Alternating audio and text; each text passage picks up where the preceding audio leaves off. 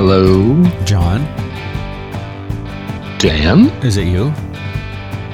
Hello. Is it still you? I am still me mostly. Good.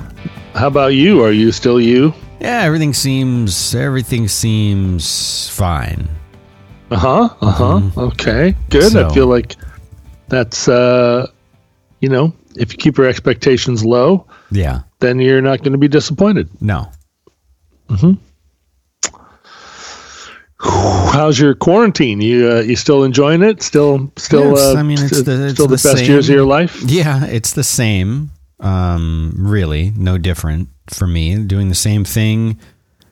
But I feel like I'm privileged in that I can do the work that I need to do from mostly anywhere, and without too much trouble. Maybe I'm using a different microphone sometimes, but it's pretty good. I mean, it's pretty good. And I would say things have slowed down a little bit on the sponsor side, but I think it's more pushed out till later in the year. But it was interesting, the kind of reaction that I saw in the podcasting community, both for podcasters as well as listeners, as well as advertisers. At first, I was fairly encouraged, thinking that, well, people will have so much more time now. They'll be listening more. And instead of being in an office, they'll be replacing this sort of idle chatter that you might get in an office with podcasts. Since they'll be alone in their homes, in their apartments, whatever, they'll listen more. Right. And maybe that's true in some cases, but I also think what's true and maybe happening more is that the people who were filling their commute time with podcasts now no longer have that commute time.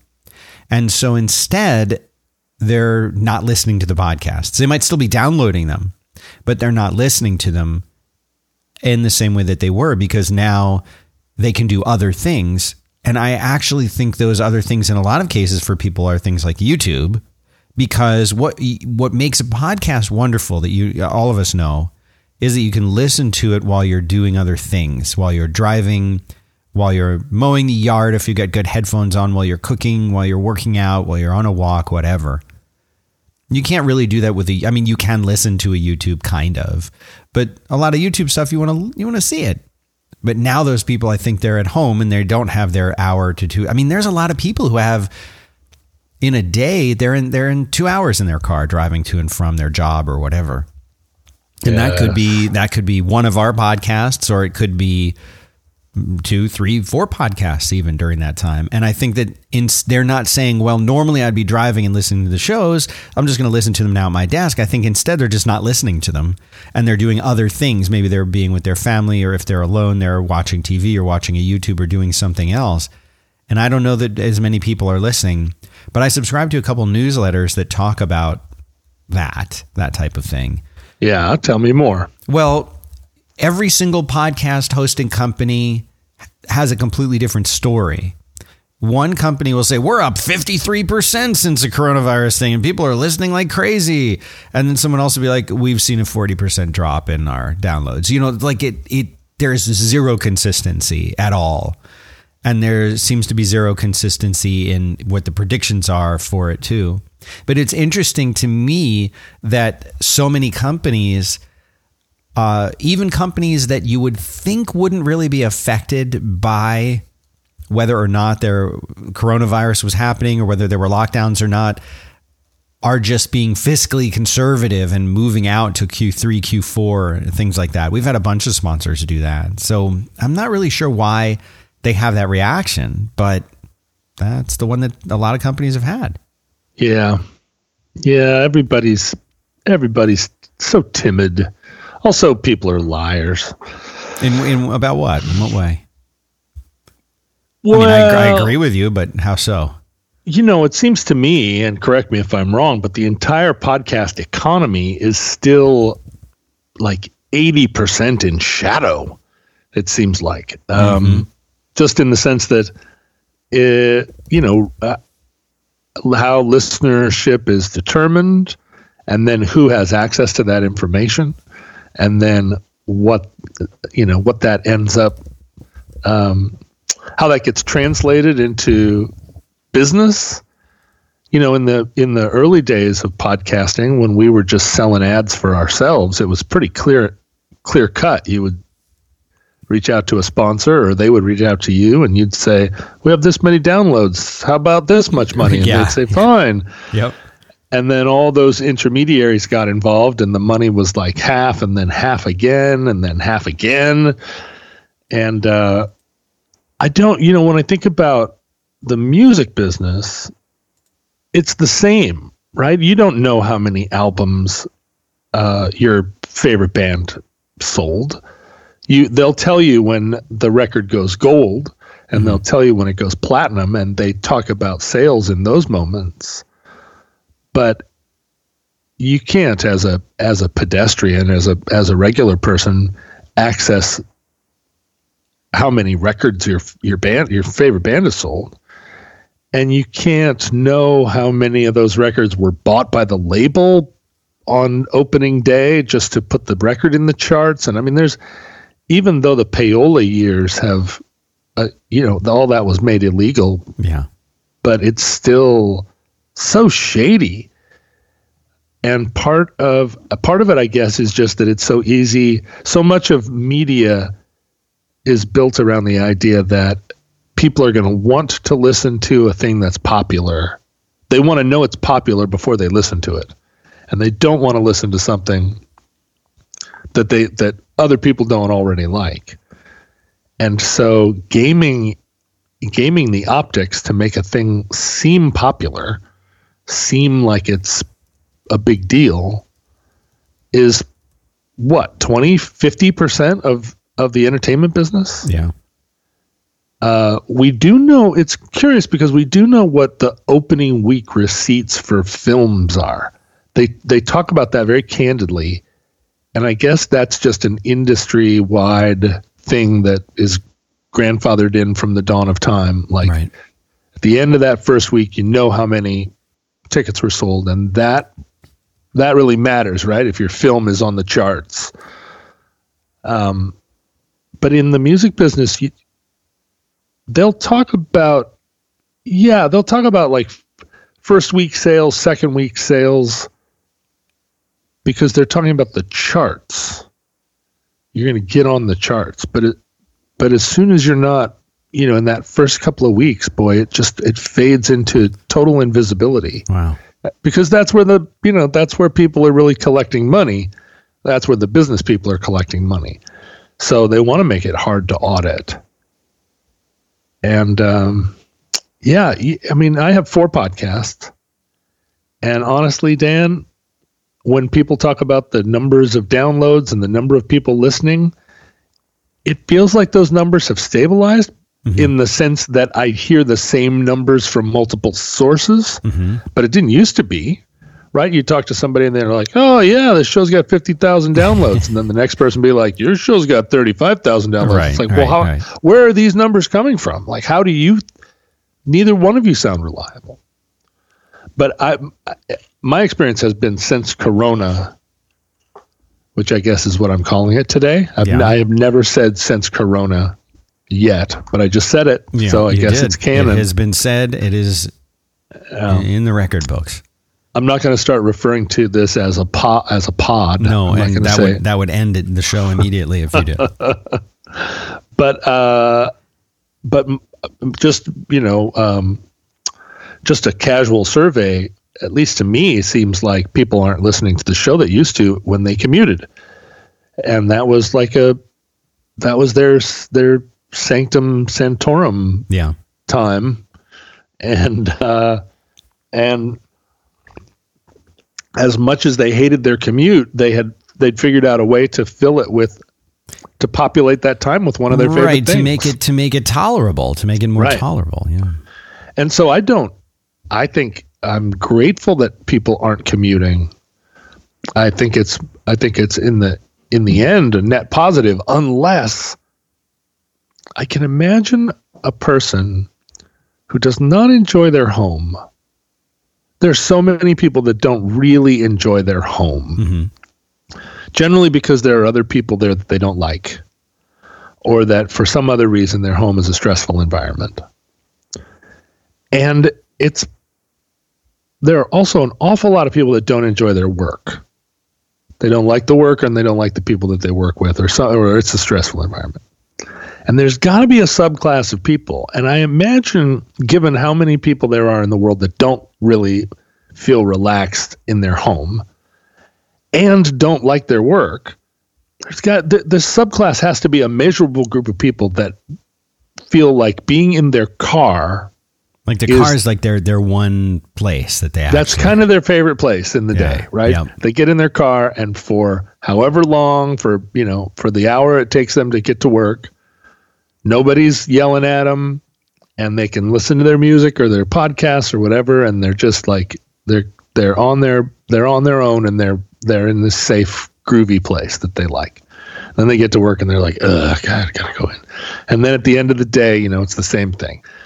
So for those people, for the subclass of people that prefer to be in their cars and hate every other aspect of their life, I really hope that there is a return to some kind of, at least, if not normalcy, at least an opportunity for you to get back in your car, because I get it, right? Yeah, I think, but I think there's a lot of people who, and you can tell, like people who find their car is like their most intimate personal space. And you can always tell people, you can tell whether people are in their car because and whether they're enjoying it or whether they're just trying to get from A to B. Like, I'm not going to say I don't enjoy driving, but I would never drive if I could just be where I wanted to be. Like if we had a telepod I could step into and just, press a button and now I'm at the office, or I'm at your house, or I'm wherever. Like, I'm not interested in driving. And if I was interested in driving, it would be fun driving, like going and mudding in the truck or something like that. It's not like driving on the highway. I don't want to do that. Really? Driving on the highway isn't, and I'm not talking about like highway in the town, but like if somebody said, hey, Dan, you got to drive to Oklahoma City. Nah. I'd never get in a car again if I didn't have to.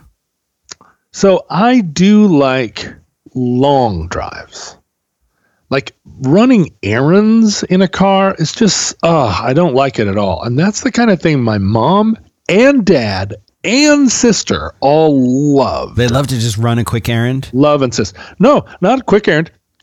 If you gave them a list of 15 things and they were spread out all over town, we're like, hey, we need to get these 15 things. They just love being in their cars. They just love driving around in their cars with the stereo on and just doing stuff, just being busy. Busy. I can be busy without ever touching a car. When we were working on my mom's house, she would go to the hardware store sometimes 5 times in a day. I need that. No. Oh, we forgot to get that. I'll go back to the hardware store. And for me, I'm like, I've been to the hardware store today.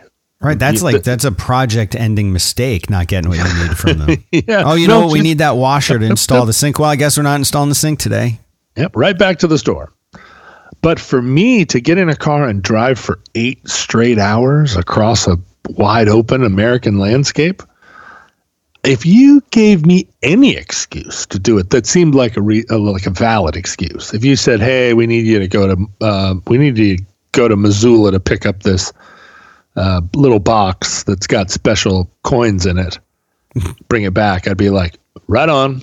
I mean, I'd get in the car immediately after this show was over and start driving to Missoula because I just love that. Get the car up to speed, get it out on the open road, and just watch the yellow line, that yellow dotted line, Dan, just whizzing under your tires. I mean, I don't mind that, but it's not like something I would choose to do. If I'm there, I'm there for it. Like I've done a lot of not as much as you, but I mean, I've done a lot of cross country drives and long drives, and I'm fine with it. When we lived in North Carolina, I would love the opportunity to say, we were going to go visit family in Florida. Cool. That's like a 10-hour drive. It's nothing. I wouldn't even stop. Right. I love that. But like, would I pick to do that? Would I want to do that instead of getting there without it? No, I don't. It's not like an activity I like.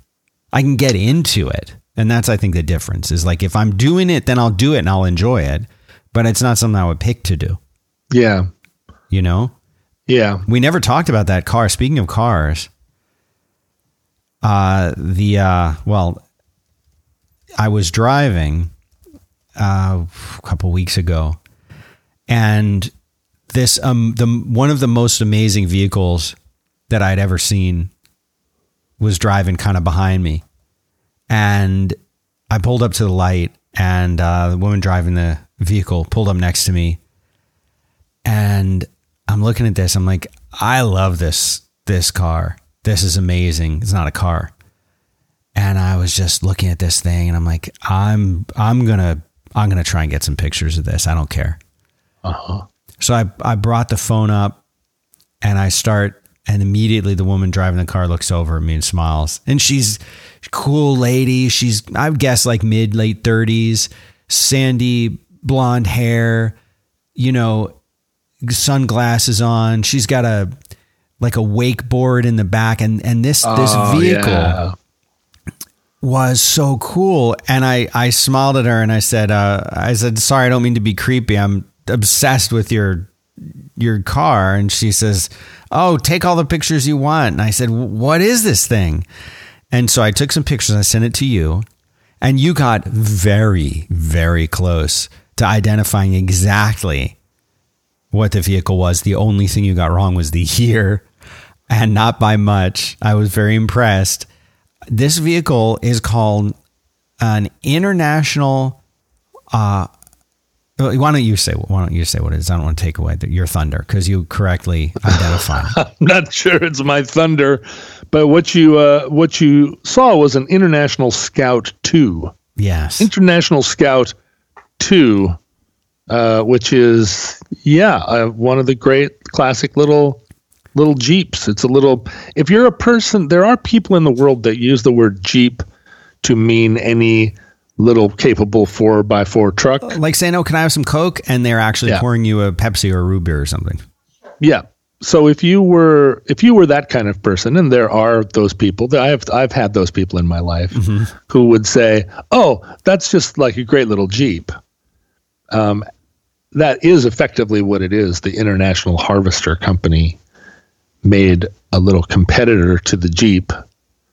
It's one of those trucks. The Scout is one of those trucks that was made sort of unchanged for like 20 years. Yeah, this thing, I had no idea about the history. I knew that I had seen them around on the roads, and I always thought they were cool. And I had sort of made a mental note to like, one day I got to find out what that thing is.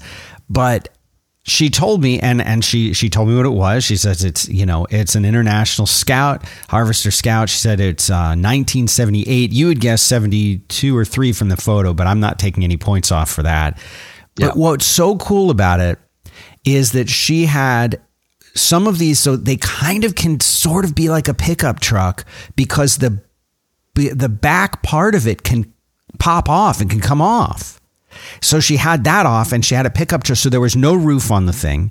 The back is open like a truck, and the windshield folds down forward. So you don't even have a windshield if you don't want it. It's just so a little cool, baby it's blue. A little Jeep. So cool. I loved it. Now, I'm not sure in the 78 whether the windshield still folds down. Did hers have a folded? Her windshield actually folded down? It was not folded down. She had it up, and I didn't get a good enough look at the time to see if it folded down or not. But I'm pretty sure that by that point, because I did do some reading on this that day, it seems like you couldn't fold it down at that point. That was maybe a 60s thing where they were doing that. That was a thing that they I don't think in 78, because 78 was real close to the end of those little trucks. Yeah, they didn't go much further. Yeah, but what you're seeing, that removable hardtop, that's a thing that the Chevy Blazer was able to do for many years. That's so cool. And then the Blazer, a lot of the trucks like the Blazer and the Bronco, sometime in the late 70s, mid to late 70s, they made it so that you could take the back off, but you couldn't take the whole top off, right? Like the doors the metal frame of the window remained for a while. There was a roll bar, and then they just put a roof over the driver that was not removable. And so those trucks that you can take the whole top off, which are Blazers up until about 76, 77, I think, and Broncos until 78, and these little Scouts and Jeeps you could always do it. Although modern Jeeps, you take the top off and the doors still have frames. You don't. Right. I was just looking at that the other day, and you can see the joints and braces and things where the doors would fit, and as opposed to that look of just there were never any doors here, and it shouldn't look like there are any doors. I didn't like that. I just saw it yesterday, actually. Yeah, things aren't as cool as they used to be. Is the problem? They're not. Things are just. I was reading a thread. Nice lingo. I was reading the thread that's on I follow, so I don't go on Facebook that much, but I do go there now because there are there are finally a couple of places to go. And one of them is the Gary's Van group. And I don't like to meddle with them very much, but I go see what people are saying because the whole point of it was that there'd be interesting conversations there. And there's an omnibus Facebook group that's very active that I kind of keep tabs on a little bit. It feels voyeuristic, so I don't go there like religiously. And there's a Friendly Fire group that's there that's also very active. So there's stuff for me to go. So you're saying that there are different Facebook groups for each of the different shows you do. However, Roderick on the Line and this show are just all in one group. Yeah, glommed together into Gary's Van. Why do you think that is? Is it because these two shows have more in common than Friendly Fire and Omnibus have in common? Yes, I think it's that. I think that Roadwork listeners and Roderick on the Line listeners are shyer to get together. I think once they do get together, they forge close bonds. Mm-hmm. But there are a lot of people listening to this show that would rather not be invited to a group event. Right. And I think these shows are personal. This one and Roderick on the Line. I think if Merlin had been more oriented toward publicity and promotion and just basically like allowing a fan group to exist, right? I think that Roderick on the, or if Facebook had been, I don't know. I'm not sure where a Roderick on the Line fan group would have thrived starting in 2011 or whenever the show started, because Facebook wasn't that place yet. And Reddit wasn't, and I'm not sure where that group would have been. But by the time Gary's Van came along, I think, I feel like maybe a little bit of that moment had passed in terms of people really, really wanting to talk about episodes. And I feel like a lot of the Gary's Van people are Roadwork listeners. And I think there are an awful lot. There's obviously a lot of crossover, but they talk an awful lot about Roadwork stuff over there. Honestly, I don't know. I've always wondered why Roderick on the Line and Roadwork are what they are. How to put that?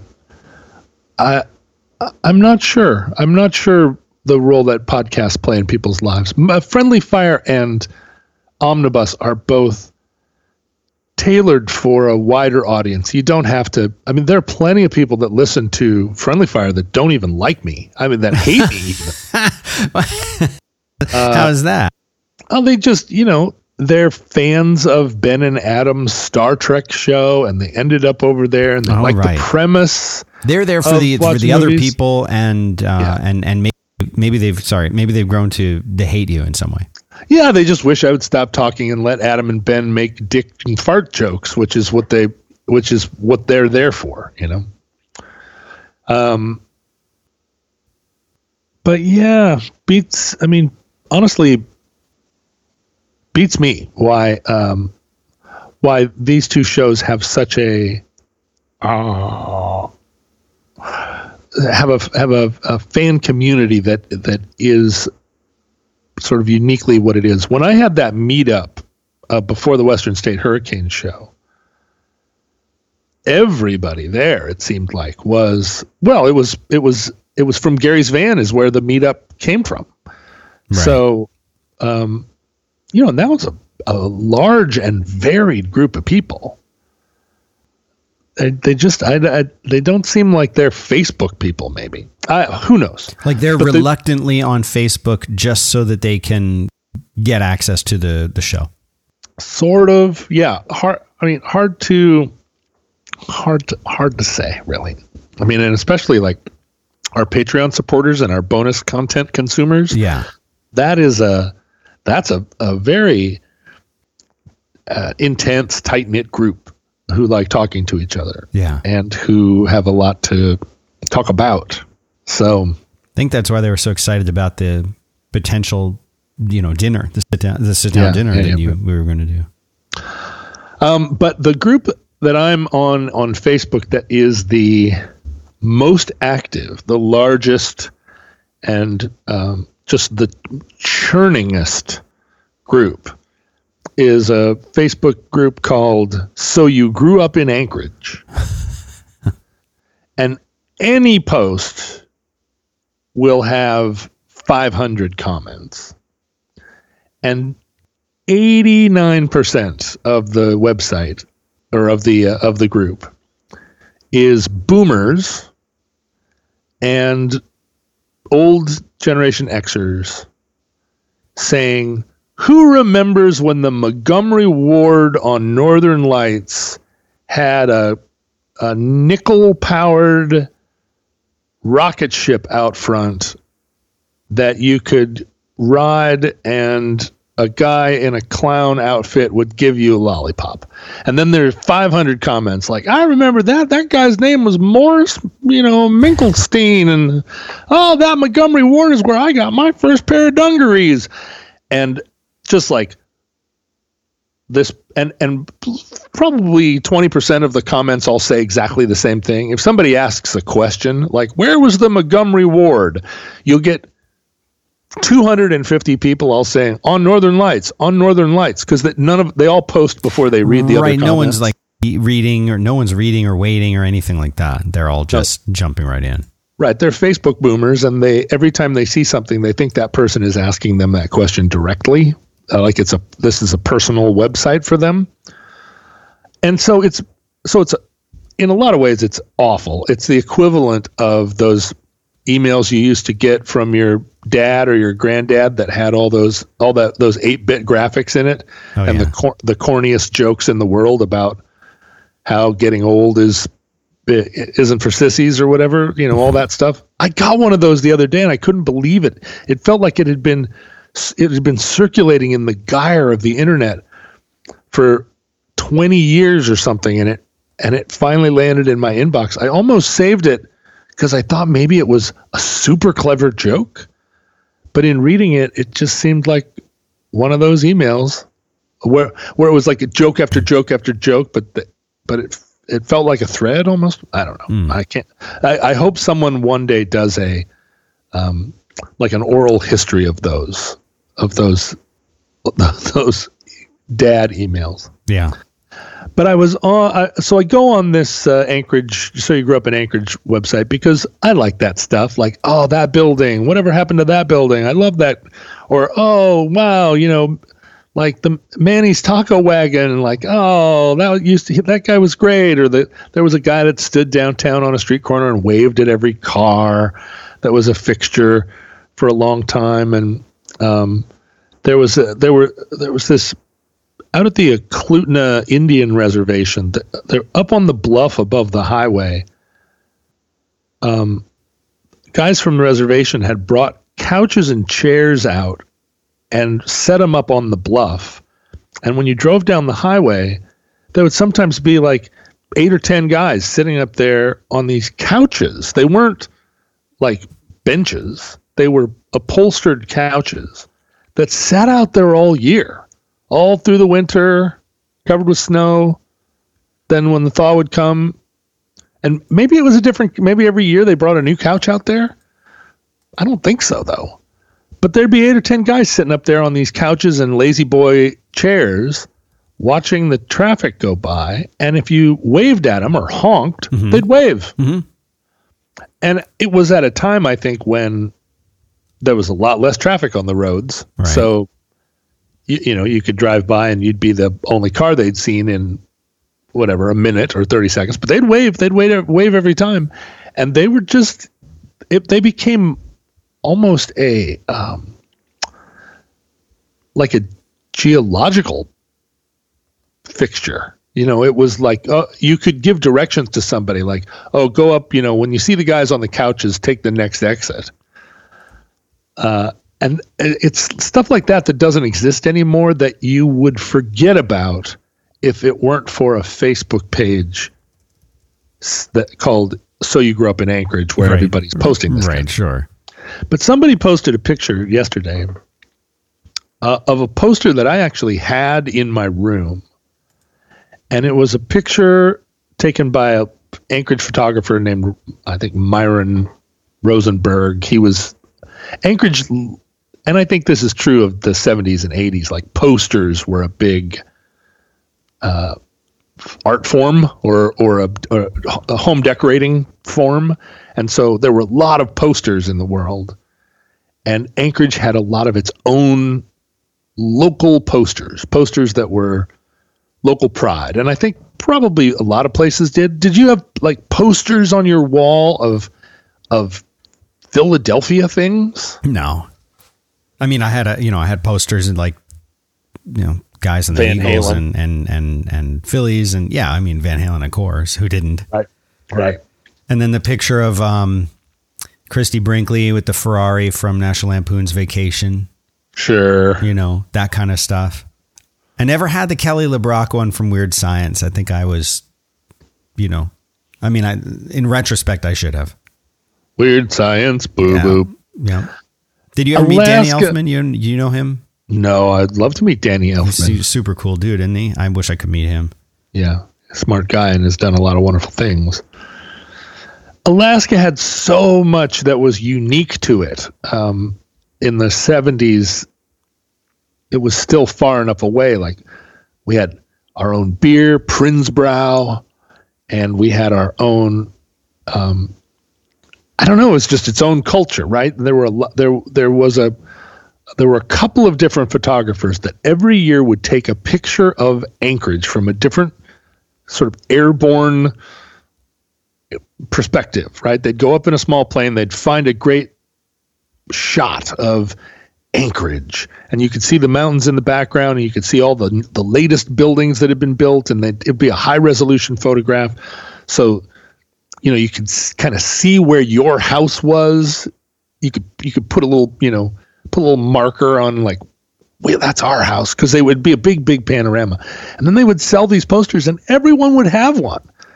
Like every year you'd get a new poster of the city of Anchorage. Would you put that up? I mean, was that a thing? Yeah.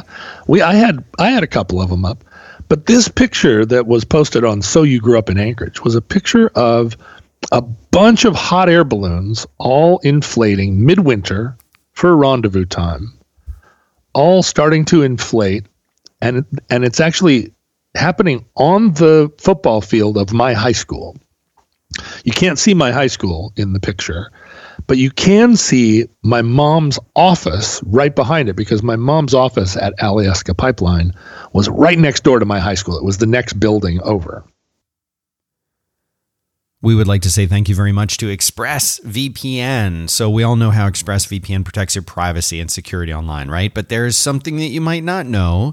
You can also use ExpressVPN to unlock movies and shows that are only available in other countries. What? It's true. So many of us are stuck at home, right? Like that's just what's going on right now. And it's only a matter of time until you run out of stuff to watch on Netflix.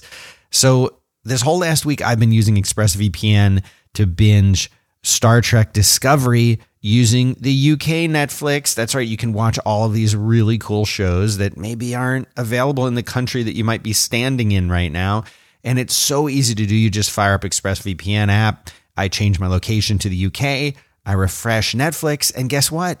All of the UK Netflix shows show up now. It's amazing. And that doesn't just work with Netflix. It works with any streaming service, Hulu, BBC, iPlayer, YouTube, you name it.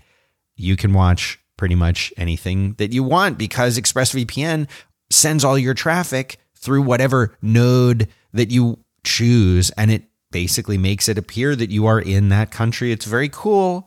And there are hundreds of VPNs out there. But the reason that I like ExpressVPN to watch shows is that it's so fast. There's no buffering. There's no lag. You can stream in HD, no problem. And it'll work on all your devices, phones, media consoles, smart TVs, obviously your computer, and so much more. So we have a special link for you guys. It's ExpressVPN, and that's just spelled Express, E-X-P-R-E-S-S, expressvpn.com/roadwork. You go there, you will get an extra 3 months of ExpressVPN for free. So hang on a second. It's free for 3 months, and you're supporting the show, and you can watch what you want and protect yourself, all the security stuff that comes with a VPN. Kind of a no-brainer. And shame on you if you don't get this while it lasts. ExpressVPN.com/roadwork. Thanks very much to them for making this show possible. So you can see my mom's office, and you can see these balloons, and it's, the snow-covered ground. And these balloons are just these fantastic rainbow hot air balloons, every kind of shape and color. Every kind of shape as long as round is funny. That's they all have the same shape. There weren't any. It's not like they were shaped like Garfield or whatever. They were all hot air balloon shape. But rainbows and all kinds of, they're beautiful things.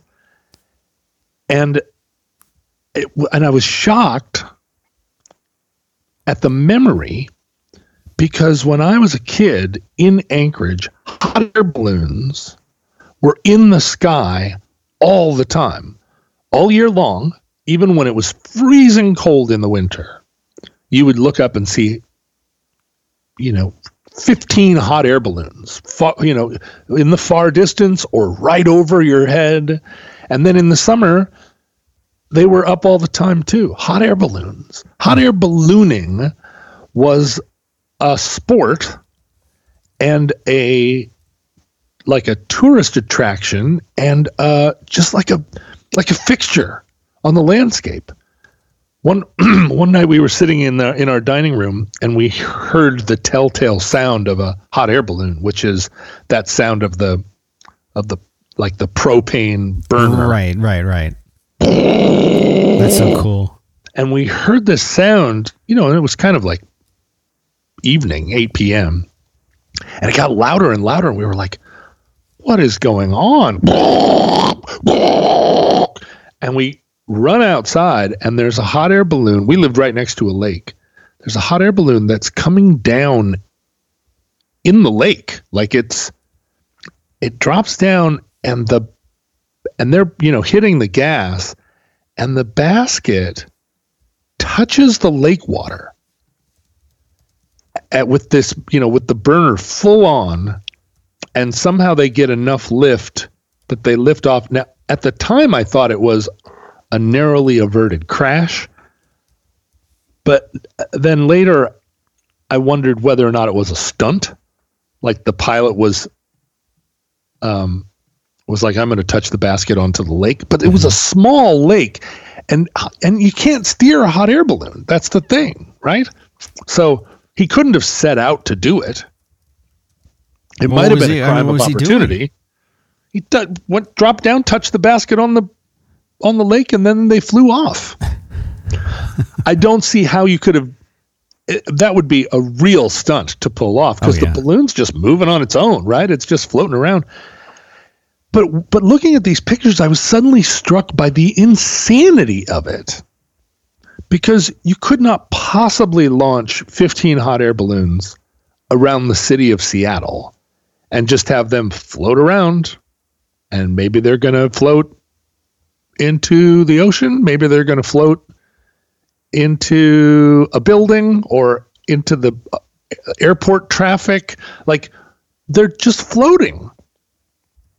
And for it to have been a year-round sport in Alaska for much of my childhood, I mean, Anchorage is a city surrounded by water and mountains, and I guess their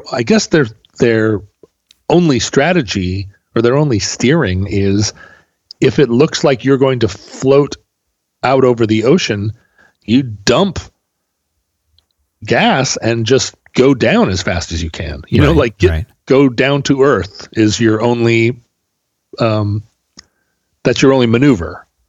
If you're blowing into the mountains, go down to earth. Mm-hmm. But then they stopped. There was a day when there were balloons everywhere in the sky, and then there was a day where they were never there again. Why? Well, that was the thing about this Anchorage. So you grew up in Anchorage website, because the person who posted that poster, which is a great poster that did hang on my bedroom wall, they said in their little caption, like, why don't we ever see balloons anymore? We used to see them all the time. And then 500 people commented, insurance. It's because of insurance. The insurance. It's the insurance, like over and over and over. Hilarious. But then I realized, of course, it was the insurance. And I think that's why you don't have cool trucks anymore where you can take the roof off. Yeah. Because insurance, Dan, insurance has taken all the dangerous cool things out of life and replaced them either for, I think for a long time, replaced them with just flat uncool stuff. And then when there was enough sentimentality that built up about the good old days when there was cool stuff, people tried to reintroduce cool-ish things. But insurance made sure that the cool thing was not that cool. You know, like if you took the Plymouth Predator and you took off the 15-mile impact bumpers, it might even be a cool-looking car. Am I talking about the Plymouth Predator or the Plymouth Predator? I have to look at a picture of that one. It's got these. Is this a newer one or an older one you want me to look at? Or is it the Prowler? It's the Prowler. The Plymouth Prowler. Not the Predator. The Prowler shows up. Look at the Prowler, the Plymouth Prowler. Oh, that thing. That's sort of like reminiscent of the old style hot rod, like the ZZ Top mobile type thing. It looks like a 32 Ford, or it wishes it did. I don't like those. Well, I know, but now look at it and take those bumpers off the front. Yeah. Take those. Better without the bumpers for sure. And there's pictures of them without the bumpers, actually. Oh, really? Where do you see those? If you just look up images of a Plymouth Prowler, you can see that people are apparently removing the bumpers because the bumpers are ridiculous. Prowler. I'm sorry, John. That's a horrible car even without the bumpers. That thing looks like a piece of crap. Well, it is a horrible car even without the bumpers, but if you take the bumpers off, it's a cooler looking car. It's a lipstick on a pig situation doing that. It's still a piece of crap. I don't know. I feel like without the bumpers, it looks like an H.R. Geiger version of an old hot rod, right? Like it becomes a little bit like Alien versus Predator. Maybe that's why doesn't it kind of look like, if you look straight on, doesn't it kind of have a face like Predator when you finally see the Predator in the Predator movie? Yeah, I guess. It has a little face like a Plymouth Prowler. Sure. A little bit. But also it looks like the alien in Aliens. Anyway, insurance. Insurance. Now, I'm not against insurance. But what I want is to live in a world where there are balloons in the sky on a hot summer night or on a cold winter's day. How can I separate that desire from the kind of So you grew up in Anchorage, weird boomer sentimentality about things. Like, I don't want to be somebody that doesn't get with the times and spends any time at all thinking about how great things used to be. But there aren't balloons in the sky. And for someone to have never seen that, never look up and see like beautiful rainbow balloons fly by, it seems like just like a small indignity, a small and unnecessary indignity. And partly it's because insurance is protecting whom? Like, what's going to happen? What are those balloons going to do? If they crash, how many hot air balloon crashes were there? Where 3 people died? 5 people took their lives into their own hands and climbed into an unsteerable balloon. Or the balloon came down on some power lines and knocked out some power for a while. Like, what exactly, what it probably was they got in the way of airplanes. But even that, like an airplane. Like a small, like a Cessna type plane? Yeah, because a balloon would get down out of the sky if it went anywhere near a big airport. But a little Cessna can fly around a freaking balloon. They move so slowly. So it feels a little bit like who is a hot air balloon going to take by surprise? That's not like an aviation hazard, you wouldn't think. No, they're like this is the I always wonder why Elon Musk doesn't have a dirigible.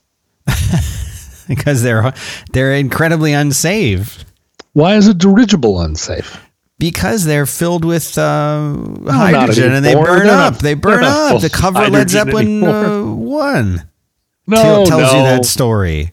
No, they could. They still fill them. They still fill them up with that. They don't talk about it, but they still do. Elon Musk has got access to inert gas that probably are lighter even than hydrogen. They have an atomic number of 1/2. But if you were a billionaire and were just looking for dumb things to do, the thing is that I know why Bill Gates doesn't have a dirigible, because Bill Gates is a conservative guy. He drives around in a Subaru Outback. He's not flashy. He doesn't want to be a showy rich guy. But there are so many showy rich guys who are like, check me out. Like I live in an undersea lair. And I'm stealing nuclear submarines from all the world powers. Why wouldn't one of those guys, one of those ding-dong billionaires, the guy that started Snapchat, some young kid that decided what he was going to do was buy up all the available real estate in Venice, California, and make Venice an unlivable place. Venice, which had always been a scummy little hippie town until really recently. Venice was still just sort of like, why would you go down to that carnival? And now it's the most expensive real estate in California because this kid went and bought up all the stupid little 2-story, balloon warehouses and turned them into Snapchat offices.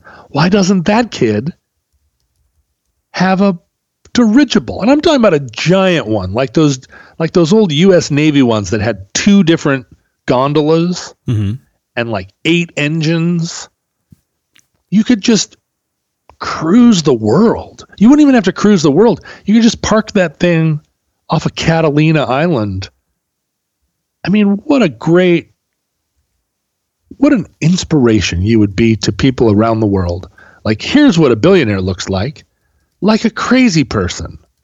A billionaire, by definition, is a crazy person. The day your assets go over $1 billion, you long past the threshold of being a crazy person. Why don't crazy people have more imagination? Why do they buy basketball teams? Why do they do such unimaginative things? Because they're bored. Because they know that they need to spend the money. They're completely brain dead, unimaginative people. Almost everybody that I know who has become exceptionally wealthy. I'm talking about tens of millions of dollars. And I do know a handful of people who become wealthy for that.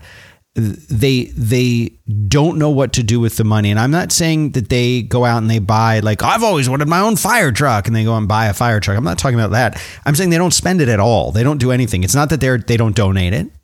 They're not contributing it to people in need. They just literally, they have it and they continue to live in the same little house that they're in, not because they say, well, this is enough for me and I'd rather, do some humanitarian things with my philanthropy. No, they don't do that either. They just don't know what to do. So they think that they need to do something. Well, I always liked a sport, didn't I? What sport did I like again? It was basketball. I'll buy a basketball team. Then I can go to the basketball game and it'll look like I know what I'm doing. It'll look like I have an idea about what the rest of the world does. People like sports, I'm told. And so that means I should like a sport. But because I like it, I want really good seats, right? Don't you want good seats at a game? Isn't that what people do? So how do you guarantee a good seat? Well, I could buy box seats. No, I'll just buy the team. I'll buy the team. And then everyone will like me because they'll have to. And that's what I've always wanted, is for everyone to like me. So I'll use my money to make everyone like me. But then I'll complain about the stadium and I'll say we're going to have to move the team to another, and then everyone will hate me. So no, that won't work. I'll just buy the team and leave it where it is. And that's what they do. And then that's idiocy. People who wind up with that much money through some kind of technology, they've built a technology thing. You can guarantee that they don't know what to do with the money. They don't know what to do with it. I would do so many amazing things if I had just a tiny little fraction of that money. I mean, first of all, you'd never hear from me again because I would never be on social media or podcast ever again. I'd be too busy doing things in the world. But these people just stay living in they stay living in the same house. Like they might buy a Tesla. Yeah. And that's it. That's all that people do. And it's infuriating to me. It's infuriating. I knew a guy in San Francisco who had invented, he was one of the guys that invented Quora, but he also was doing other stuff, like a lot of techie McTeckersons, they do a thing and then they go do another thing and they do another thing. And he had invented these things and he had all this money and he bought a McLaren. But he lived in a 1-bedroom apartment, I think, like, one of these like tech guy apartments where there was no art on the walls. And it was not, he's just like, he lived there because he had a utilitarian mind and didn't need more. So he just had this 1-bedroom apartment and a McLaren that he never drove because he wasn't really a very good driver or interested in driving. But he bought a McLaren because it was a car he had a poster of when he was a kid or something, or I don't know why. I have no idea. The McLaren, it just sat there. This car that's not a very practical car, and but an expensive one. But Dan, what would you do? Why do you think that if you became wealthy, you would become more conservative, or do you think you would go? Go off your rocker? Would you buy something cool? What would you do? I don't want you to like unmask your special New Zealand bunker house. But like what direction would your life take? How much money do I have? Enough to not work again, or enough for my kids to not work again? $300 million. Oh. I mean, I have such a long, we don't have enough time to go over this, but I mean, the first thing I would do is like literally no one would ever see or hear from me again. Right. Gone. But would you be in America still? No. You would be out of America. Yeah. Because I can't buy enough land here. Oh, you would go to a place where you could buy yourself a small country worth of real estate. Have you ever been to Telluride? Yes. I love Telluride. Oh, you do? I do. And it's in Colorado. Yes, it is. I'm switching. Did you notice? Colorado. Oh, Colorado. Okay. Yeah. Instead of Colorado. No, because you say Colorado, so I've switched. Colorado. I was talking to some friends about this recently. That I'm switching now. Oh, what did your friends have to say about Colorado? They're all Colorado, like regular people, but I feel like I need an affectation. I say Colorado. Yes. Right on. And I was trying to figure out where that pronunciation actually came from, Colorado, because it's not, I mean, in the Northeast is Colorado for sure. Is that a Pacific Northwest pronunciation? Is it an Alaskan pronunciation? Is it like it almost sounds, one of my friends, when she heard me talking about it that way, she said, it almost sounds like it's from Fargo, like a Minnesota kind of pronunciation. So do you know where that, do you know where that comes from? Colorado? Colorado. Alaska. So my accent, although I don't have an accent, I speak flawless, unaccented English. And in some ways, I think you could make a case, and I have, and I will now make a case for the fact that Pacific Northwest American English is the most accentless or accentless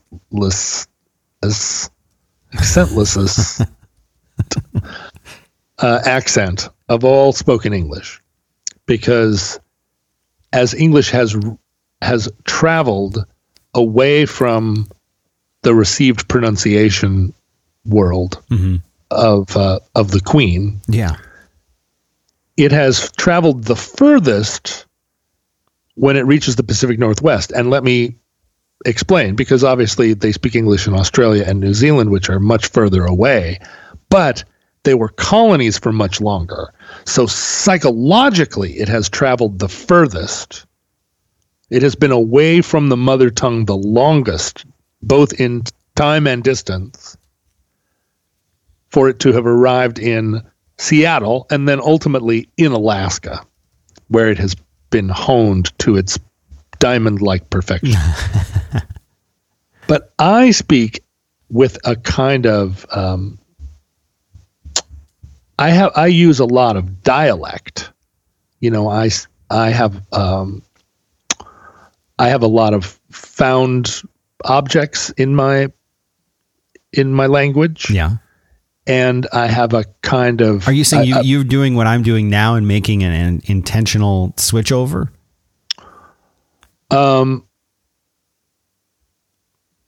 No, I don't do a lot of intentional language games and goofs. I play with language a lot, but I don't say Colorado or Rado because I'm being difficult. I just say it. I say it how I say it. And a lot of that is influenced by the fact that my mom had a very strong Western Ohio accent and lexicon. And so she brought all this, and Depression era Western Ohio lexicon that had an awful lot of sort of like put the arn in the far type of talk. Real country, but not Southern country, that kind of Midwestern farm talk. And then my dad, of course, his parents were both Victorians. And so they had all this crazy, like jazz age way of speaking, but their parents were born before the Civil War. So there was all this additional kind of lexicon, references, language jokes and language play, a kind of mid-Atlantic clipped way of speaking that I'm very close to in terms of generations, right? That my dad spoke a lot of that stuff. He made fun of it too. So he was doing it often ironically, but I wasn't, and most people weren't aware of the source material. So it was unclear what the comment he was making was on the Coney Island washboard or whatever. And so I took all of that, both the original source material and the ironic commentary on it, and just assimilated it into the way I spoke. And then Alaska had such a huge diversity of Americans. Like Sarah Palin talks the Fargo way because all of the people that immigrated to that part of Alaska were all farmers from Minnesota and ultimately like farmers from Norway that came directly to Alaska and started a very honest colony there that's their native way of speaking. And a lot of them are third, fourth generation Alaskans. And they speak with that, oh, hello there, sort of weird Norway, Minnesota voice. But then tons and tons of people came up during the oil years from Oklahoma and Arkansas, all these, Louisiana, all these like oil people. And then, of course, my uncle and his whole group of people were all Ivy League people that had come to Alaska to start a new country, basically.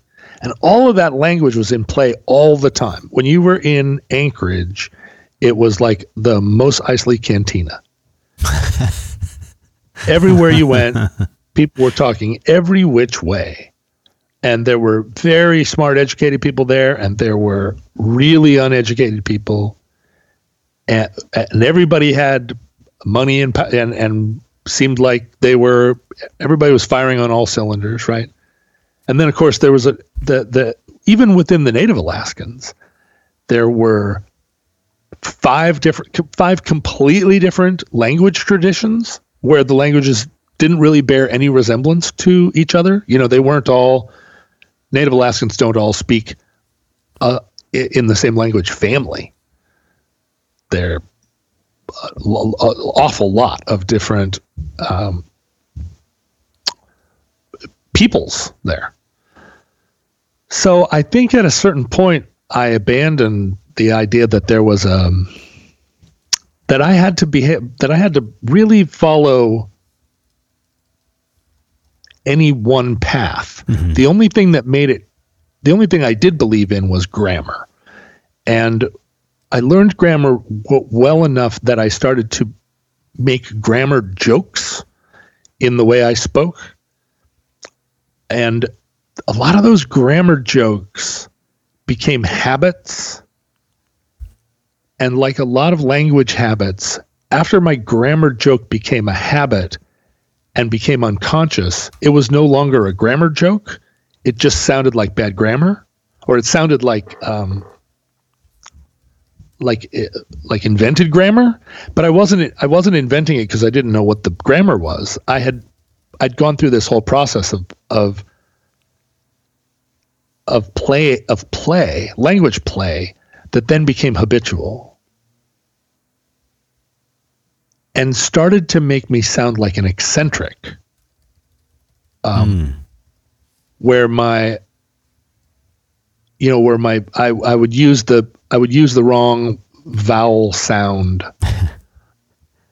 I would put the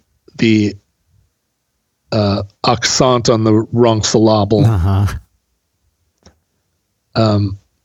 I would incorporate sort of words from different languages, but either mispronounced or hyperpronounced. All that stuff it all started as a game at some point, and then it became this eccentric way of speaking. And I can't even remember some of the origin stories of pronunciations. Like I call it Eugene, Oregon, and I've done it for so long I don't remember. I think I originally did it to infuriate somebody, and that was the point of a lot of language games, was to infuriate people, because people are so self-serious about language, right? And grammar, and I grew up in an era, as I'm sure you did, where other kids were, and this I think it's probably still true. Kids learn grammar, and then the first thing they want to do is correct the people around them. And kids incompletely learn grammar, and so it's one of the funny, charming things that kids do, where they say, "You said that wrong," and then it turns out that the kid is wrong. Yeah. because the kid learned one rule but didn't learn the 15 other rules. And so I love to antagonize people like that or infuriate them, catch them. So I was, it's not like because this just sounds even twice as insufferable that you would be laying little mouse traps for people, hoping that they're going to jump in and correct you. And then it turns out I didn't do that for very long. That was a very 7th grade thing. But I think during that period, the like laying mouse traps for people, I just realized sometimes the wrong way is more elegant. Sometimes the wrong way just sounds more fun. It doesn't sound better. It sounds more fun. And fun became like, why wouldn't you call it Eugene, Oregon? Mm-hmm. And the people that get mad, the people that are like, it's Eugene. And then to pretend not to understand them, to be like, Eugene? What? That's what I said. No, Eugene. Eugene? What's our disagreement? That's just, I don't know. That's just so fun. But I got habituated in playing that way. And now I feel like I can't tell anymore. I can't tell anymore how many words are, because I'm not dyslexic. I've made fun of words for so long that I don't even know what I'm doing half the time. I'll say a word. Also, it's the book learning thing, right? As a young kid, when you learn words from books, you sometimes put a extra syllable in. I heard a woman say particularly.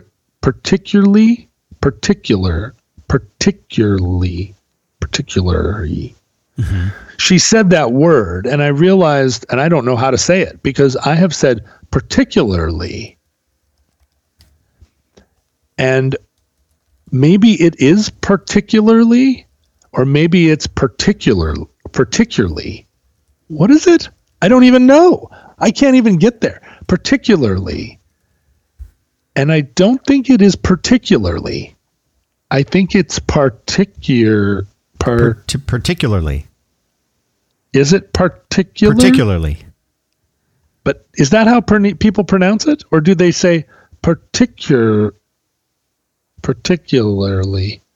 That's what I just said. Yeah, that is what you said. Yeah. I heard someone pronounce it, and I wondered whether I was saying it wrong, and I couldn't even remember, as you're seeing, I can't even remember how it actually is pronounced. Because I often will put an extra vowel in words like that, but particularly. And so then I'm not sure.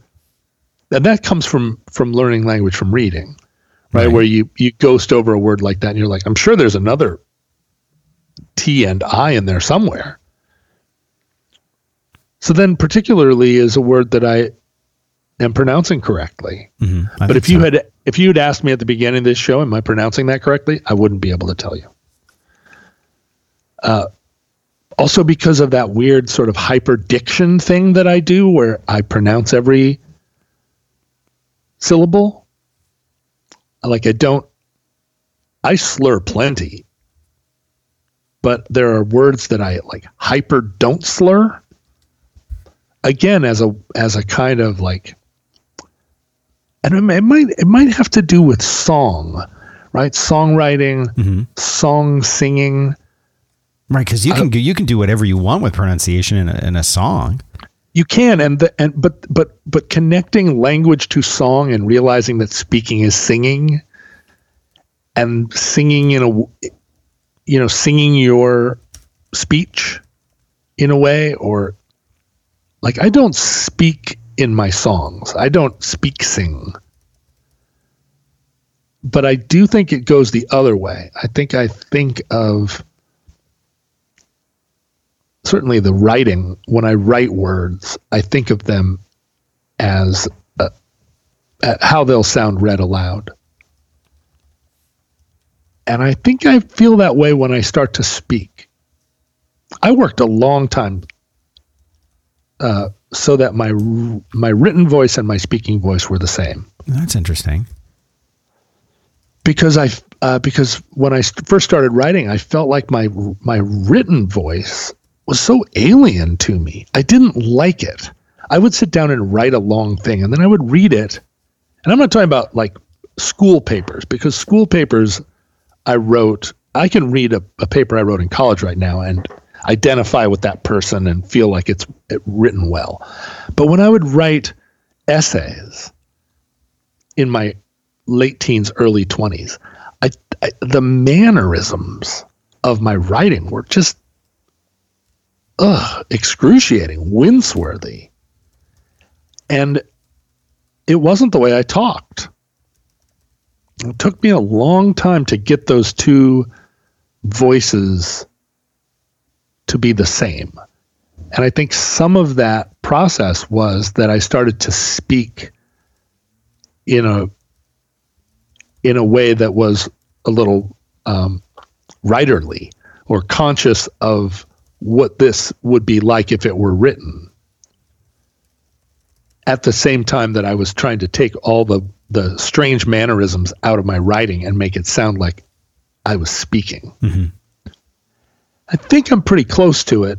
I don't write enough is part of the problem. I don't write enough these days that I can say that I have a clear writer's voice anymore.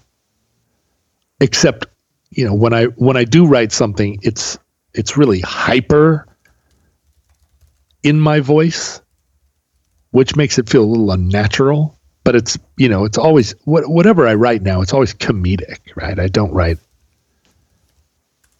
I'm not writing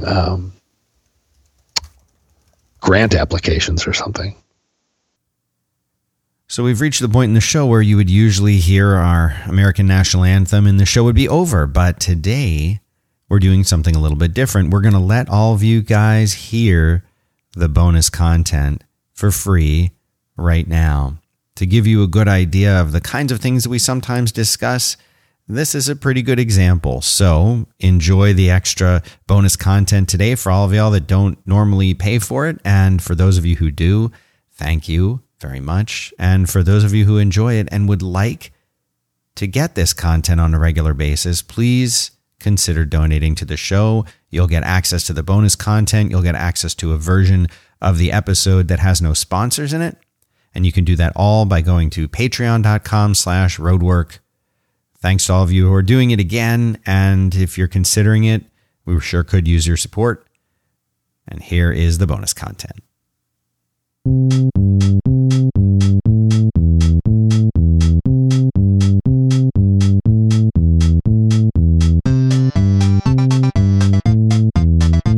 What are you writing right now? If I write anything, it's code. Do you not ever write Dan Benjamin's thoughts? No, not much anymore. Just busy with the code. I haven't had a chance to really sit down and write. I mean, I write these stupid newsletters and updates and stuff, but the notes and stuff that I've been writing I'm saving the ones I did write, nothing that I'm writing right now, but I'm gearing up for a newsletter that I'm going to be doing. I've been talking about it. I've been gearing up for it for like 6 months, because it takes me a long time to, I'll do a lot of research. This is a reaction to a life that was spent mostly with impulsive decisions and, making decisions impulsively, not thinking things through, agreeing to things that would later come back to torment and haunt me. And so now I'll spend a long time researching something, thinking about something, looking it up, trying it on, like you talk about trying it on like a jacket for a while and wearing it before I really commit to doing something. But when I do it, I will see it through until there's an end. Which is not what I used to do at all. I was constantly abandoning things. I would start them. I would get very excited about the beginning part of things. oh, wow, that sounds awesome. We should totally do that. Yes, I'm in, 100% in.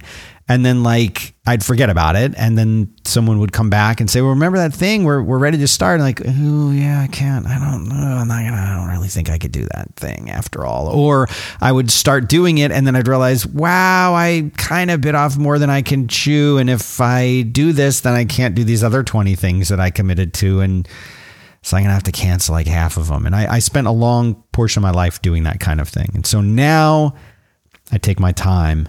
I plan, I think, almost to the point that it seems like procrastination, but it's not. It's deep contemplation.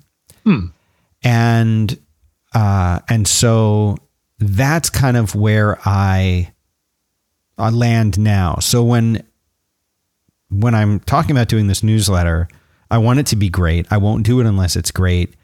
I'm slowly researching all the different pieces that I would put together on the back end to make it work. And then I'll start writing again. But I mean, I've been writing my whole life. I started writing when I was a kid. I got a degree in writing, so it's still there. But I find that the way that I writing is the one thing that I do that comes naturally and effortlessly to me. And I also happen to know that it's the only thing that I'm really good at. Writing code, I'm average. I'm fine. I may have good ideas, but if you were to compare my code to someone else's code, say it's fine. It's good. But no one's reading it and being like, mind blown, right? Like it's fine. And I think I can do a pretty good show. But writing has always been the thing that I've been like, it's fantastically good at, and it's very easy for me to do it. But I have to feel like I have to be enchanted by whatever the thing is that I'm writing about. So I've kind of been holding off on a newsletter until I really nail the thing that I want to do. I think your newsletter is going to be great, though. Well, thank you. How do you, if you were going to write a nonfiction book, what would the nonfiction book be? A story of your life, story about you.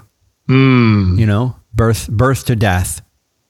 But how would you be able to do the research and I'm doing it right now?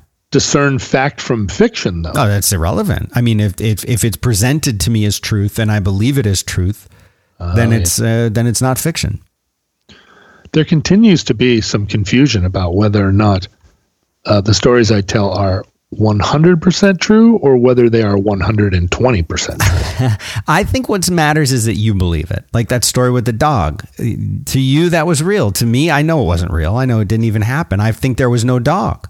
Which story about the dog? That you were running around one night and you were high on something and a dog came and it spent the evening with you, and at the end of the evening you just said goodbye and the dog just ran free off into a field, and you claim that other people saw the dog, but none of those people are available to corroborate. That dog was 100% real dog. Exactly. Of course it was. Yep. I believe you. And that's why I will treat that as a factual story for the book. Right. Good. Well, then we have a perfect understanding of if you believe it, it is true. If you will it, it is no dream. But no, I did not enjoy history when I was younger, growing up. I didn't like it at all. And that changed for me in college. I had a really great history teacher, and he provided so much background information, whether we were talking about, carpetbaggers or, the trenches in World War I. Like, it didn't matter. He was able to bring so much detail and backstory and humanization of the stories. And it changed my perspective on it. And ever since then, and even more as I get older, I find I really, truly enjoy reading about history and learning about the people, more the people than the actual things that happened. I'm not as interested in how a specific battle was fought and how many casualties there were. I'm more interested in like the personal stories behind that, or how people around it were affected, that type of thing. Yeah. I don't think I'm qualified to write a book on that. Because I don't know enough about it. And the things that interest me, I don't think anyone would buy a book about those things. Do you think that there's any autobiographical aspect of your life that would make an interesting book? None. No. No one would want to read that. But whether or not anyone would want to read it, is there any kind of like through line, any sort of... Oh yeah. I mean, there are tremendous ones. I could write a good book about that, but I would have to wait for a lot of people to be gone because I know too much. Oh, it would be a tell-all. It would have to be. It would have to be. And I can't do that. I would like to write a book on the UFOs. That would be fascinating for me because I've done a lot of research for 30 years about alien abductions and UFOs and things like that. But there's enough crackpots out there ruining that space already and politicizing it that it makes me not want to be a part of it anymore. How do you feel about the Tic Tac? I mean, I think that seems to be a lot of what people are seeing right now. I think that I don't know if it would be interesting to kind of trace the different shapes of UFOs that people report seeing. The Tic Tac is one of the newer ones. For a long time, if you're going back to the 40s, 50s, and up really through the 60s, when UFO reporting didn't really exist in the same way, when you were immediately labeled as insane if you even claimed to see something like this, and when the military industrial complex was in its early stages and didn't acknowledge or wouldn't acknowledge something like this, you saw flying saucers. That's why they called them flying saucers, because they were saucer shaped, right? And then eventually you started to see other things. For a while they would say cigar shaped. And then of course you have the infamous the triangular shaped UFOs, which people claim to see more and more often. Of course, that's a lot of people would claim that the TR-3B, which is what the triangular shaped UFO is called, is actually one of, quote unquote, one of ours, in that we have appropriated advanced or alien technology and we're building those and a lot. And so there's this whole other sort of conspiracy theory within the UFO conspiracy theory of people saying that we're actually building UFOs and sending them out amongst the existing UFOs so that if and when there is some kind of real alien invasion, we can cover it up, or vice versa. It's all of these I don't get into all of that. That's not my thing. I don't care about that. I'm not interested in that. I don't get into the conspiracy theory thing. Well, we can talk about JFK another time because I've been doing a lot of research in that over the last few years. Oh, good. But, and there's a really good series that I'm listening to. It's a YouTube series by a guy who does this stuff for a living, talking about JFK. I think they're up to like 6 or 7 episodes of this. Highly recommended. We'll put it in the show notes.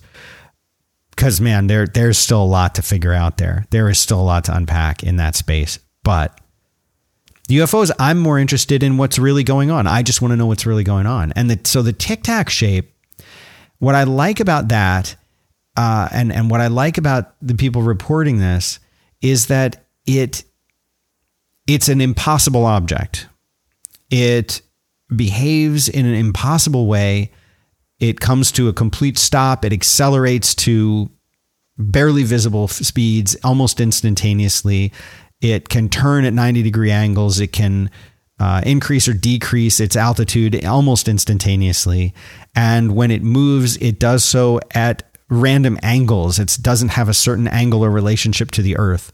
In other words, a plane has to fly kind of flat unless it's performing some maneuver that it's pulling off.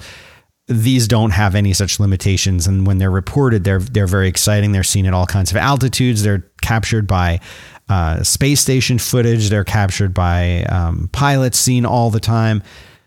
So that's a very interesting one to me. And I'm pretty sure that the ones that people suspect that we are building, they look very different. They don't behave that way, and I think that's because the ability that we have to understand this technology is in its infancy. And if we are in fact building these things, and that we may have figured out the anti-gravity propulsion stuff, but we're not able to build full machines the way that whatever technology has built those has built them. So I want to know more. I think that we should start a whole separate show on UFOs. I've been wanting to do that for a long time. I feel like the space has been polluted and perverted because now somehow you can't look at any of this stuff without it being politicized, without it being connected to QAnon, which I don't care about at all. It's completely uninteresting to me. None of that stuff is interesting to me. I'm apolitical. I follow it. I pay attention. I vote, but that's not something I want to talk about. And now for whatever reason, UFOs and all of this stuff has been completely co-opted by that movement. And it's very difficult to talk about any of this stuff without it being like that. And there are a lot of people who have been talking about this for a long time now, especially on YouTube. And it just it's completely changed the face of it. And I don't want to throw into that crowd because it's not interesting to me. It's not interesting to me. And I'm just not interested in it. It's tough because I really want to talk about it. And I know that I would do, I grew up listening to Art Bell and Coast to Coast AM, and you did. Oh yeah. That was my bread and butter. That was my favorite thing to listen to. I loved that. I absolutely loved that. But you've got the work that David Jacobs is doing, who ironically was a professor at Temple University, where my dad worked for pretty much his whole career. And it's, he worked with Bud Hopkins for a long time. He is one of these people that talks to people who claim to have had encounters or abduction experiences. And he's written lots of books on this topic. And there are people who are simply more focused on UFOs, or what's going on, what's happening in the sky, what are these objects? We have now the Navy admitting that there are things we don't know about in the sky. They won't say they're from another planet or another dimension. They're not ours, and we don't think they're anyone else's either, because the technology to do this stuff doesn't seem to make sense. That's kind of interesting. But there are people who focus just on the kind of the facts of here was a sighting. Tell us about that sighting. But then there are other people like David Jacobs who talk about the abduction experience, who try to chronicle that, who try to get information from people about that. But as you know, John, people are horrible when it comes to remembering things accurately. And when I say people, I'm including myself in that. We all struggle to remember things accurately. We struggle to remember things accurately, even when we're paying close attention. And one of the only things that people in this space can rely on is what is essentially becomes an anecdotal story told by a so-called abductee. And if your memory of what you did first this morning when you woke up is kind of cloudy, did you get a drink of water first? Or did you brush your teeth first? Are you sure? Are you positive? What order did you turn the lights off last night in your kitchen and your dining room? Was it the dining room first or the kitchen first? Because those switches are right next to each other. It's hard to remember little details like that. And oftentimes if you're emotional, it's impossible to remember exactly what the details were. They've done so many tests and studies where they've had, someone come into a room of college kids. This is the famous one. I forget who conducted this, but there was a guy giving a lecture, and they had some guy run in and shout something or do something and run out of the room. And they said, what shirt was he wearing? What color shirt was he wearing? You had 100 students, you probably had 50 different answers, and that's because, especially in a situation like that, our memories are unclear. We don't do a good job of remembering those kinds of details. So if you're trying to get somebody to talk about an abduction experience, of course it's a stressful experience. Of course it's an emotional experience. Even if it's fully imagined, I've had dreams where I've woken up from the dream and been emotionally freaked out or devastated or whatever because of it, And so as a result of that, you have these people who are, what are they doing? Of course, John, I know what you're thinking. They're regressing these people through, using a basic kind of hypnotism. And then of course, right away, I know what you're thinking. You say hypnotic suggestion. So what Bud Hopkins and David Jacobs have done is they've tried to create this incredibly rigid protocol that they use when they're talking to people who are attempting to recount these experiences. And they ask questions, and they ask them in a very specific kind of a way as to try to reduce that type of response in someone where they do not want to unintentionally guide or instruct or inform an answer. And even so, it's hard. And even so, you're talking about people and people's memories, and it's so hard to know. But there is something going on. Even if the thing that's going on is there is some kind of medical condition that these people have that causes them to hallucinate the same way. Whatever it is, something's going on.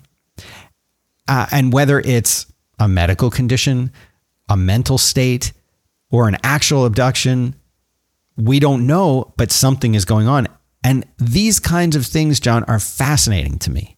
And if I was going to write a book, I would love to write something about this. But there's people who know much more than me. And so I would feel like, well, why even bother? There's someone out there who's already writing a better book than the one that I'm writing. When I was in college, I had an English class that was one of my technical writing classes.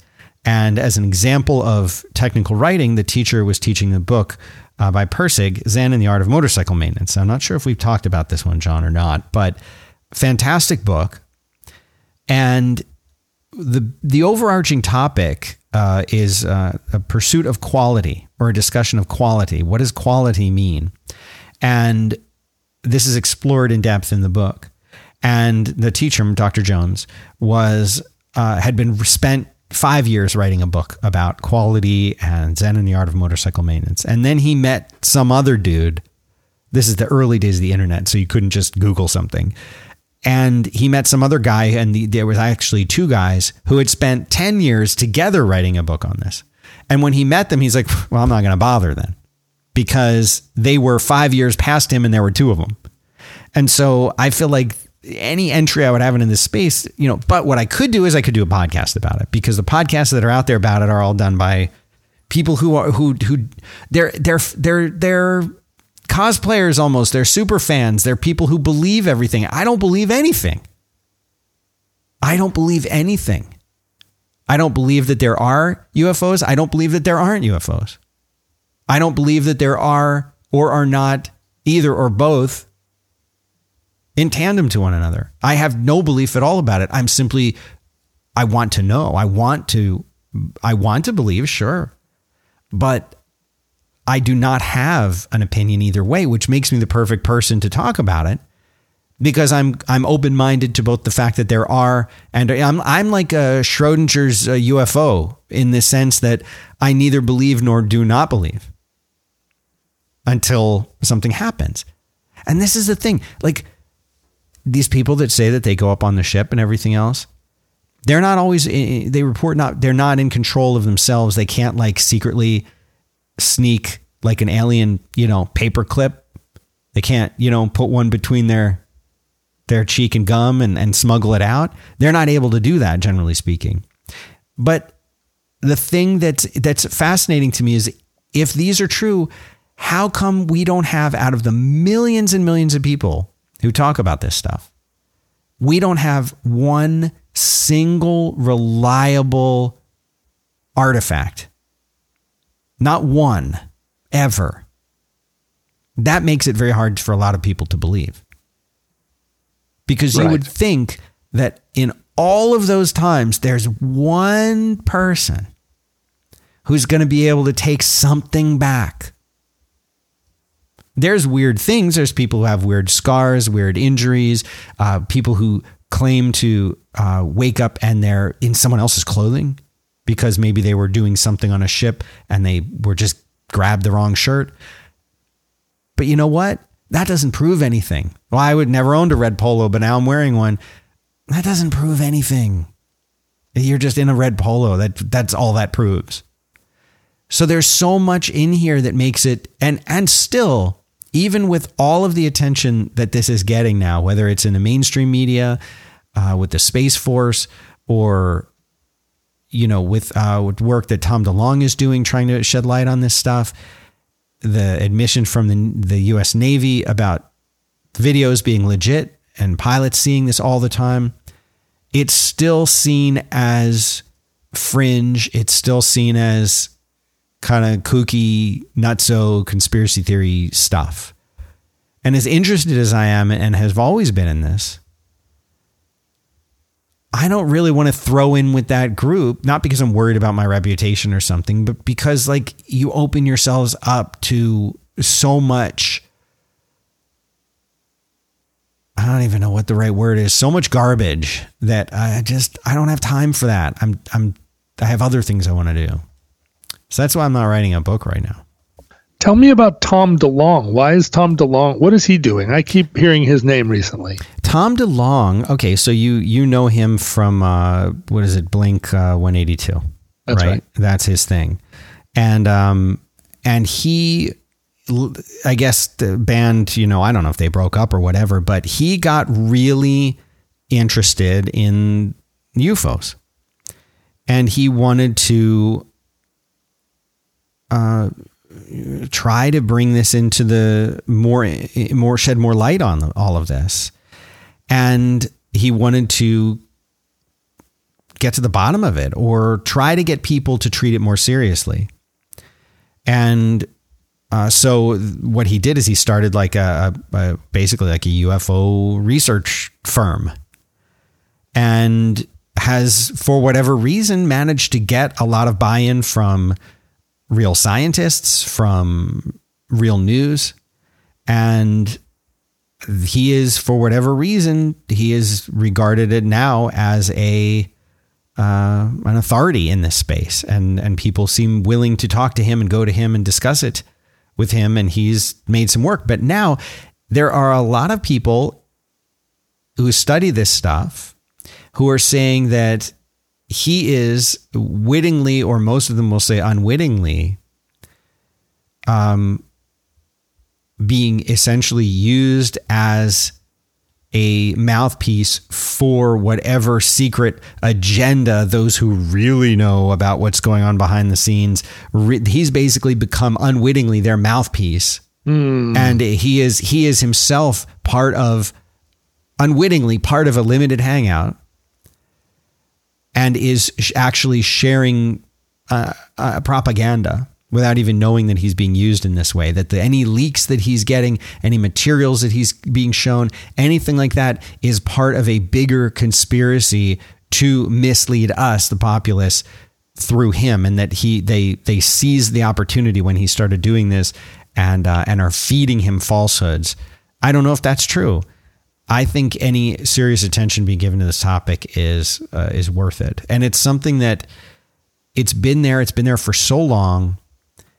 And now I feel like if we have an opportunity to learn more about it, we should. Mm-hmm. Have you ever seen a UFO out there in Alaska in this big open skies? Well, yes. One time I saw a UFO. What was it? What was it like? The Long Winters were on tour, and we used to pull over in the middle of the night and take what we called star breaks. When we were in the Western United States, we often were traveling through parts of Nevada and Arizona and New Mexico, Utah, Colorado, where there was, they're some of the darkest places in America. And if we were driving through those places in the middle of the night and I was behind the wheel, I would pull off the road, go up a dirt road, a couple of miles out into the middle of the desert, and then wake everybody up and say, "Star break."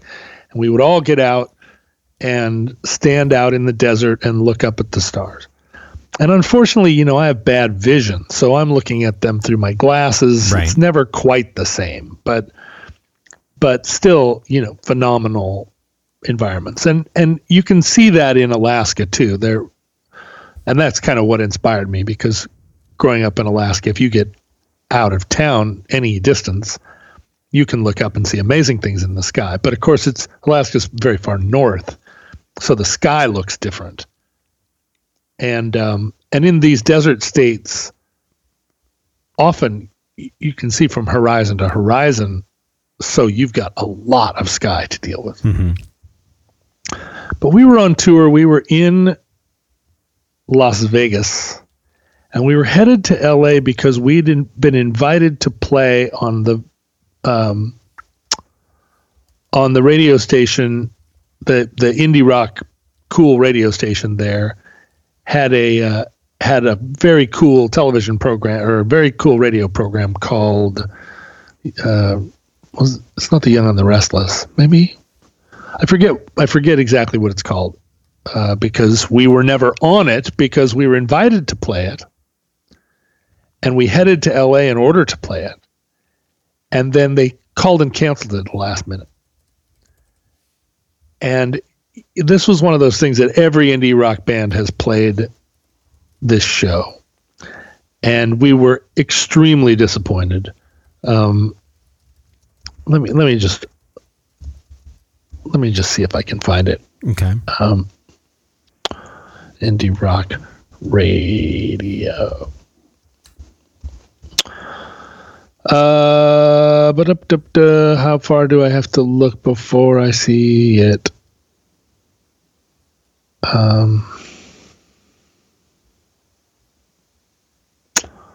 Well, I'm not finding it, so anyway, it doesn't matter.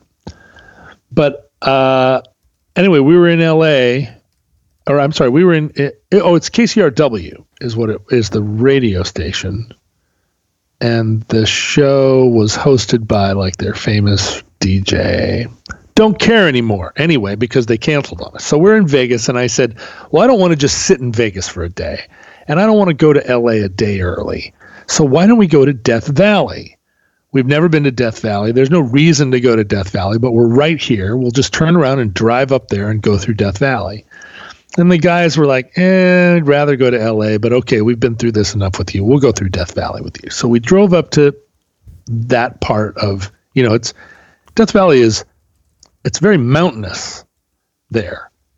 And in order to get to Death Valley, you have to go up over mountains, and then on the other side, you have to go up over mountains.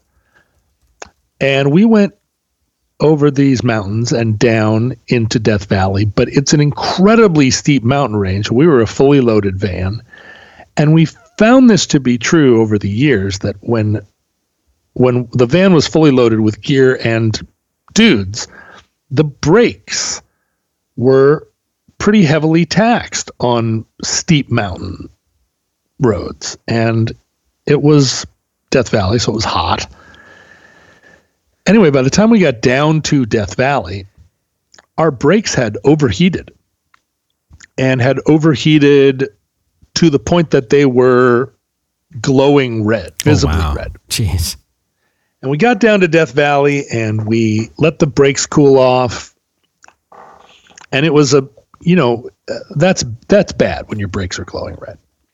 We let them cool off. We spent a little time down there, kind of marveling at it. It is an extraordinary place, a place I'd like to go again. But we were meant to be in LA the next day, so we couldn't stay forever. We got in the van, and the brakes had cooled down enough, I guess. And we drove up, and now the sun was going down. We drove up the ridge on the other side, and it took us way, way high up again. And then at the crest of that, we realized that we had to go down an entire other mountain. We had to go now down thousands of feet to the desert floor.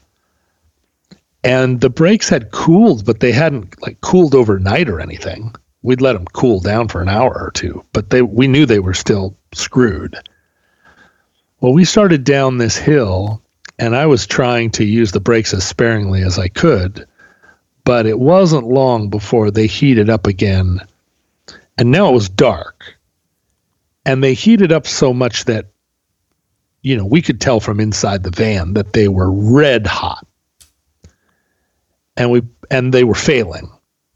And so we pulled over to the side of the road, and we had some water in the truck, and we threw the water on the brakes, and just steam everywhere, and realized that, of course, throwing water on the brakes, who knows what that's going to do to the whole thing, warp it, but they were glowing so hot that we were afraid they were going to melt some important equipment, and then we would be stranded. And so then we're standing there next to this steaming wreck of our van, everything turned off, just kind of wondering like how long we should wait here in the dark before getting on the road again.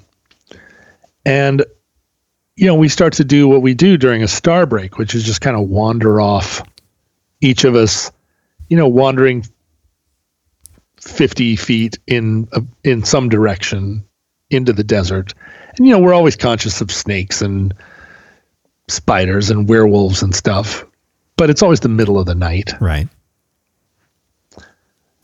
Out kicking around, and I'm wandering down the road, and I'm looking up at the ridge line of a mountain range that's off kind of to the north of us.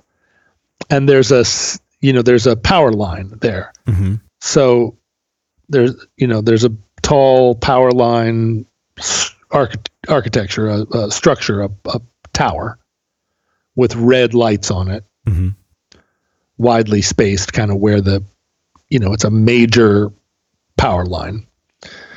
And otherwise, completely dark desert floor. And we're all kind of looking around, kind of, some of us are looking at the ground in the moonlight. Some of us are looking up at the stars. And then I don't remember who it was, but somebody said, "Look at that." And we turned and realized that there wasn't a power line. What?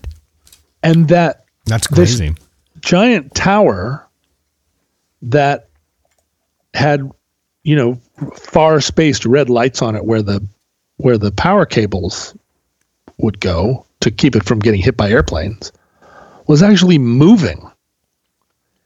And we all stood there and watched as it very slowly moved and kind of was like rotating, just like moving as though. Did you get a sense for the size? Massive. Yeah.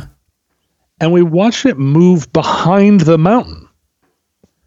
And so by the time, because I had noted it as a power line and then looked elsewhere. So by the time someone said, "What is happening over there?" and we all turned our attention to it, we were watching it as it moved behind the mountain. So we saw, because when I had noted it as a power line, it was on the mountain, right? It was something that was on the mountain already. So to see it then move behind the mountain, I'd looked away.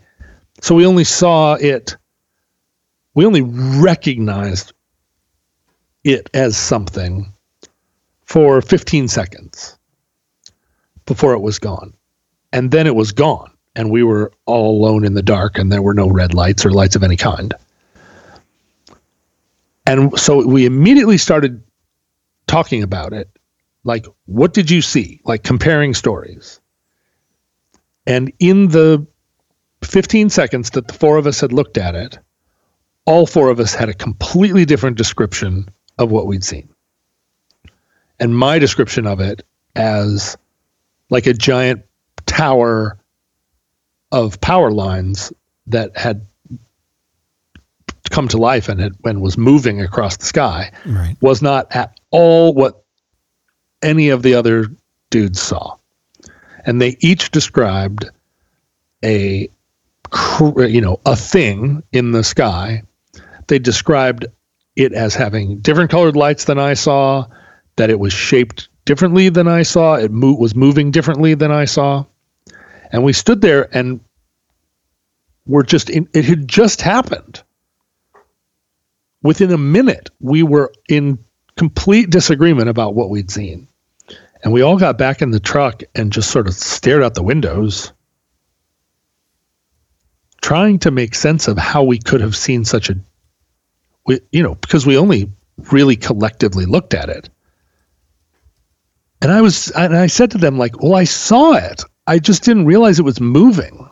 I saw it. I thought it was a tower. And they were like, it wasn't a tower at all. It was a rhombus, or it was a perfect circle or whatever. There you go. Anyway, we got back in the truck and realized that the brakes were gone, cached. They didn't, they were completely burned up. And so we put the truck in gear, started the motor and started down the hill. And because we were in complete desert, we could see forever. And I took us all the way down that mountain without touching the brakes.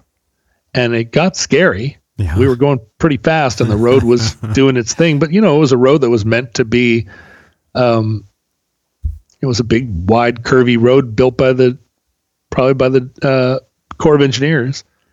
We drove all the way down through the mountains and then through the desert on the California side, never touching the brakes.